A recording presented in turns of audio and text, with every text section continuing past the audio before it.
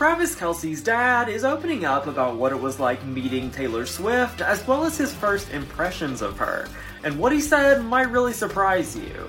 In a new interview with People magazine, Travis's dad, Ed, was asked all about his new relationship with Taylor, and he called her a very, very sweet, very charming, down-to-earth young woman. He was first spotted meeting Taylor when Taylor came to the Kansas City Chiefs game on October 12th.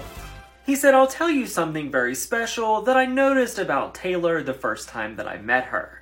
He said that they were all sitting in the suite, and she got up to go and get a drink, and she started picking up empty bottles, cans, and plates that were scattered around. And he said he was just thinking to himself, I don't think she got the diva memo. She didn't get the spoiled musician. She doesn't know how to pull that off, and that really said a lot to me. He said she's a very smart, and I mean very smart woman, and that comes through right away. Short Cast Club